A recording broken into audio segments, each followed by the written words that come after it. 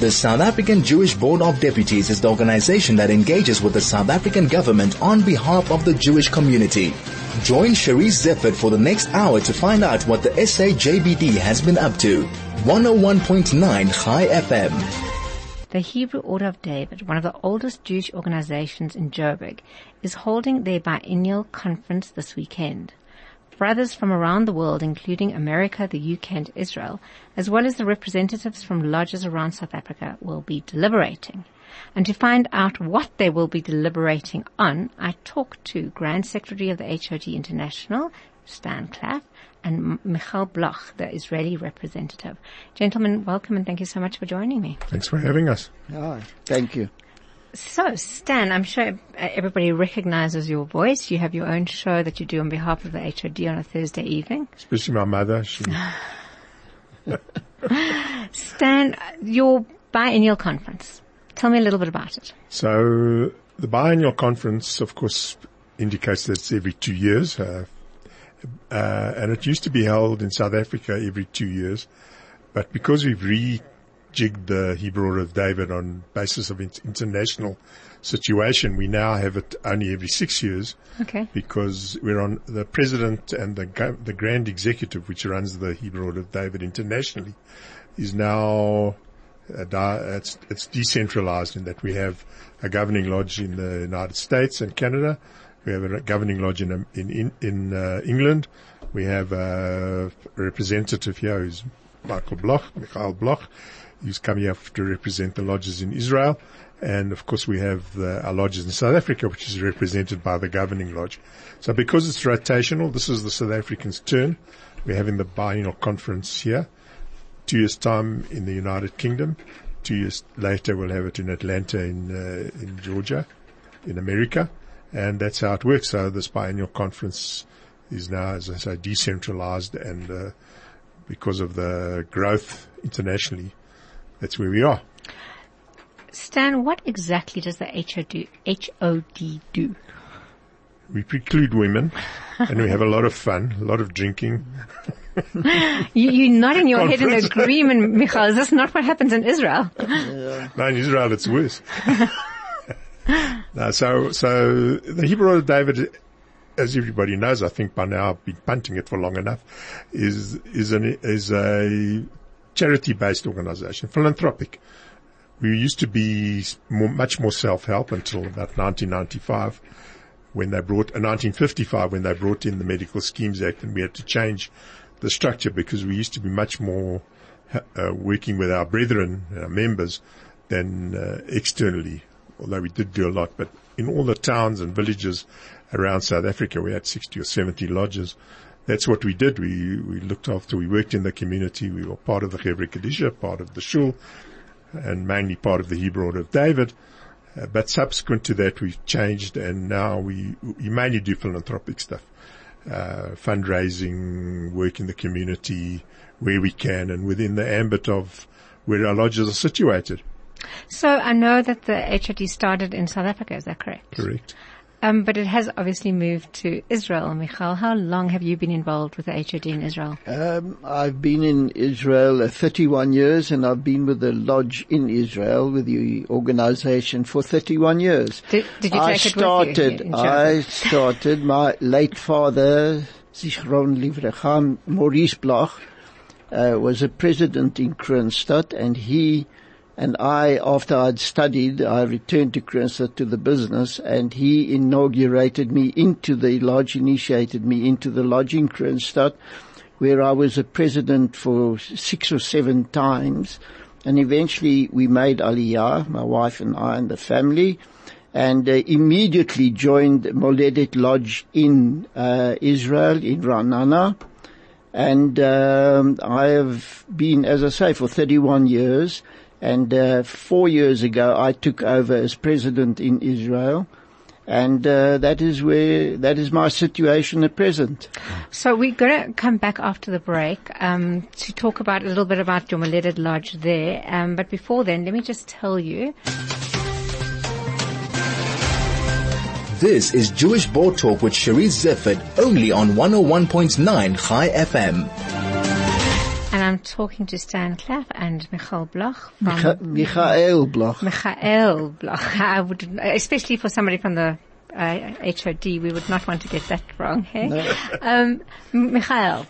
Yes. You were saying you joined the lodge as soon as you arrived in Israel. Was it made up of fellow South Africans? I would say, yeah, I'd say 100% South African, and it has been established about more than 40 years ago, and we presently have a membership of 43 brethren, but the average age is 75 plus. I myself will be turning 80 in October. And I'm sort of... Doesn't look a day over 79. Yeah, right.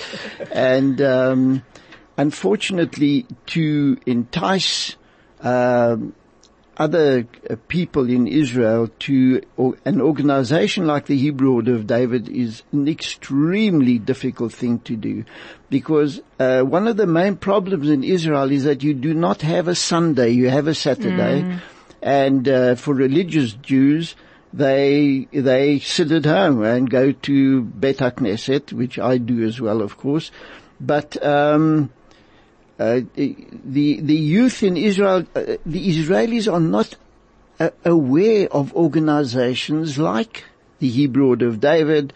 I know that organizations like Masonic Lodge, B'nai Brit, Lions, etc., Rotary, they all have exactly the same problem as we do in the Hebrew Order of David. They are dependent on Anglo-Saxons. And the Anglo-Saxons aren't coming to Israel to that extent. And in fact, when they do arrive, they have to start making a living.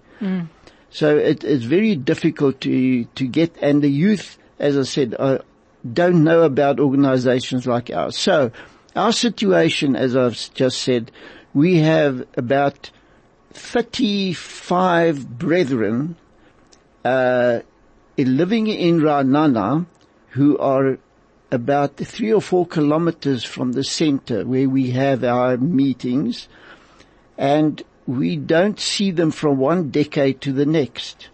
We get an average of 8 to 10 brethren at a meeting, and it's usually the same brethren, and the others you simply don't see. They do pay their subs, which is very good, because we give a lot of money in charity. We give 13,000 shekels a year, which is big money. We help 40 families in Ra'anana. We work with the Ra'anana municipality, with the welfare department. So we are doing very good work. But the lodge itself is restricted in by the fact that, for instance, last week we celebrated the birthday party of our oldest member, 93 years old. So, and as I've said, we've got, I think, one brother who is less than 50 years old. So, I mean, you obviously have a lot to talk about then, Stan. I was beginning to wonder what you guys would do over the weekend, but it does seem like your challenges are set out. Michael, just a question with regard to your brethren. Are they all still South Africans? Are you attracting Israelis? Now, there's another story. We attracted 2 Israelis, both of whom requested to remain members, but not to pay subs, because the one is studying further. He's continuing with his studies. He's a man of about 45 now. The second one doesn't have a job, and he's battling to get a job, and he's got back problems and what have you. So we have got 2 Israeli members, but you can hardly call them members unless when the one has completed his further studies, when he's got his PhD, we can only hope that he'll return to us. And the 2 of them have said that they would try and find others. It has just not happened. We had, sorry, I can continue that we had 2 American members. The first one, after 2 months, resigned. The second one has remained a member, pays his subs, but keeps saying to her, this sort of worthy brother business is not for me. I will pay my subs, but I won't come to meetings. And that is our situation. It is extremely, and South Africa has a similar problem age-wise. They don't have Americans or Israelis, but they have a similar problem here. They can't get young people in. It's We're working just on terrible. that. We're working on that. So Stan, we're also working on that. Stan, is it the clothing? Do you think you have to update the clothing that you wear? No. I think there's a number of things. First of all, Israel will always be central to what we do. As an organization worldwide, because we have lodges, everybody has Israel at heart. Not everybody supports Bibi, but a lot of us do. But besides that, we have translated the ceremonies into Hebrew. But it hasn't really got any traction. We've tried over the years to bring young people in Israel. As Michael says, it is an issue of attracting them. But you know what? The lodge has a presence. We also have another lodge operating in Jerusalem, which is not that strong, but it has attracted some Israeli members. And they have done good work, but first of all, it's a difficult country to work in the philanthropic space, because first of all, there's a lot of organizations. I'll tell you the number. There are 35,000 amutot, which is, I don't know like how Section would you 18A.